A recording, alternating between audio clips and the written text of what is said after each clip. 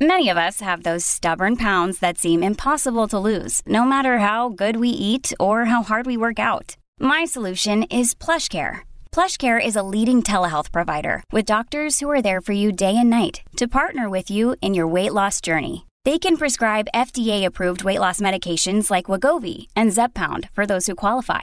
Plus, they accept most insurance plans. To get started, visit plushcare.com/weightloss. That's plushcare.com/weightloss. Hey, it's Ryan Reynolds, and I'm here with Keith, co-star of my upcoming film, If, only in theaters May 17th. Do you want to tell people the big news?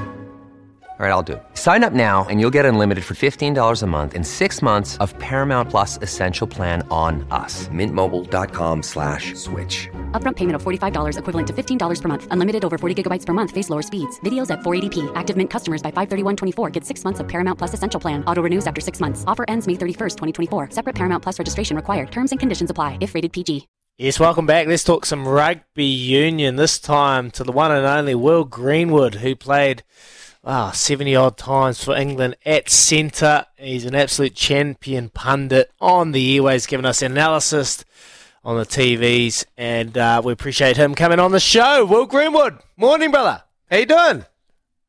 Morning. I'm just walking into my son watching the Spain-Germany World Cup game. Ooh. So I've left my boys watching that and walked out to the study to talk some serious rugby with you, complete legends. It's Beaver and myself, mate. Well, we appreciate it. Let's talk it. Let's talk the weekend. What's... Hey? You're probably drinking different stuff to me. I've got a glass of champagne in my hand. I'm suspect at 6 o'clock in the morning you've got something slightly different. We've just had our wee coffee, but hey, we finished work at 9 a.m. We're straight to the gym after this, mate, trying to work on our rigs. You know, retirement life gets the better of you. Mate, talk to us. Weekend, what happened? I can't believe Australia came back to beat Wales. Is that what you want to talk about? 21 points up, it's all over, and the Aussies come back. Those wily, sneaky foxes from across the Tasman managed to dig out another win. They were great, actually. They're boys off the bench. You see a lot more of them. McWright, Lonergan, these guys came on, and that new guy who is Nwanganai Tawasi. Wow, what a player. So fair play to them. I know we're going to talk about England. Really disappointing for Wales. You can split it into sort of two halves of the Northern Hemisphere. France and Ireland went great, had a great autumn. Scotland indifferent, and then England and Wales just want to forget November completely, forever. What? Mate. Just before we get to what topic you want to talk about as far as England, Wales, I guess, talk about falling off a cliff. Obviously, Georgia, you could have sort of thought, wow, that's just a one-off, blah, blah, blah. But then Aussie, who haven't been travelling that great, to come back, turn around that in about 15 minutes on a puggy. It's one thing to turn around points like that, but on a puggy ground like Cardiff turned into, it seemed like it was slow motion and nobody wanted to win it. Well, you sort of look at one moment and Pete Samu, who made a massive impact off the bench, he picked up an intercept and he was gone, and Tipperick trips him. Yep. And in the process, Tipperick gets a yellow. They kick to the corner, 7 points, 34-25. The whole mood of Cardiff collapses because they're built like a deck of cards, a house of cards at the moment. It was like when Tipperick went off, they removed the bottom middle card, and everything just collapsed. And then it was a strange one, really, with Wayne Pivac, who I like a lot. So it's 34-25. And I get there's sports science, and you're looking at sports science, the guys are dropping off a little bit. But there's just certain people, like McCall. Like McCall at that stage, you'd never take off. You look around different countries, and they took off Faletau and Alan Wynne-Jones. Yep. Now, I know, they're older boys, but it's 34-25. You're down to 14 men. The Aussies are on the charge. Get rid of sports science. Get rid of GPS systems, and just keep lads on the field who know how to churn out a win, to stop the clock, to kill the clock, to take out the flow of the game, to make the right calls, to allow everyone else on the team, because they're quite a young team, to look around and go, yeah, there's a bit of a wobble, but we're all right. We've still got Toby. We've still got Alan Wynne.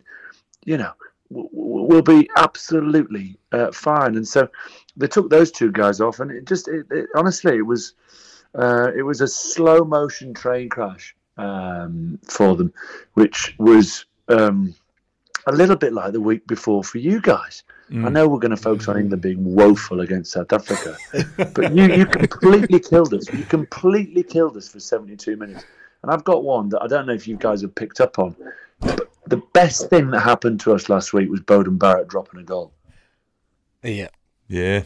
That was the best thing. You had a penalty advantage, 25 yards out. You could have kept playing for 2 minutes. The ref would have gone back to it. You'd probably have scored. Worst case, 2 minutes later, 73, gives a penalty. Takes 90 seconds to kick it, 75. The best thing that happened to England last week was Bowden Barrett dropping that goal. Legging it back, gave us field position, gave us a chance. Anyway, so we've seen it all autumn, these weird collapses. It seems like referees, once the momentum changes, just go, right, you just do whatever you want for the next 20 minutes because you're going to win, because everyone loves an underdog coming back from behind. And anyway, I'm wittering on. Let's talk about England and just how what's the feel out there, Will? What's the feel out there with Eddie in England at the moment? Just give us a little quick summation. I think I first went to Twickenham. Again, it's not about the All Blacks. In 1983, my dad was England coach, and we managed to scrape home. I was 11 years old. We won 15-9. And I've been going to Twickenham ever since then and love the place. I might have played, but I'm still a fan. I go down to my local rugby club on a Saturday when I can. I love it. And Twickenham, I was going to say Twickenham man, but that's unfair because it's now Twickenham man or woman, Twickenham child, completely turned. And people were booing. You know, you sort of associate that. You think, you know, we sit in our, you know, pompous sort of tower going rugby is above all that, and England fans would never boo their own country. That's what the football team do. This would never happen. And I was in a hospitality function after, and everyone's just turned. And you know what? We wouldn't mind if we were getting beat if we were playing, but we played for 7 minutes against New Zealand take the Japan game, Argentina, New Zealand, South Africa.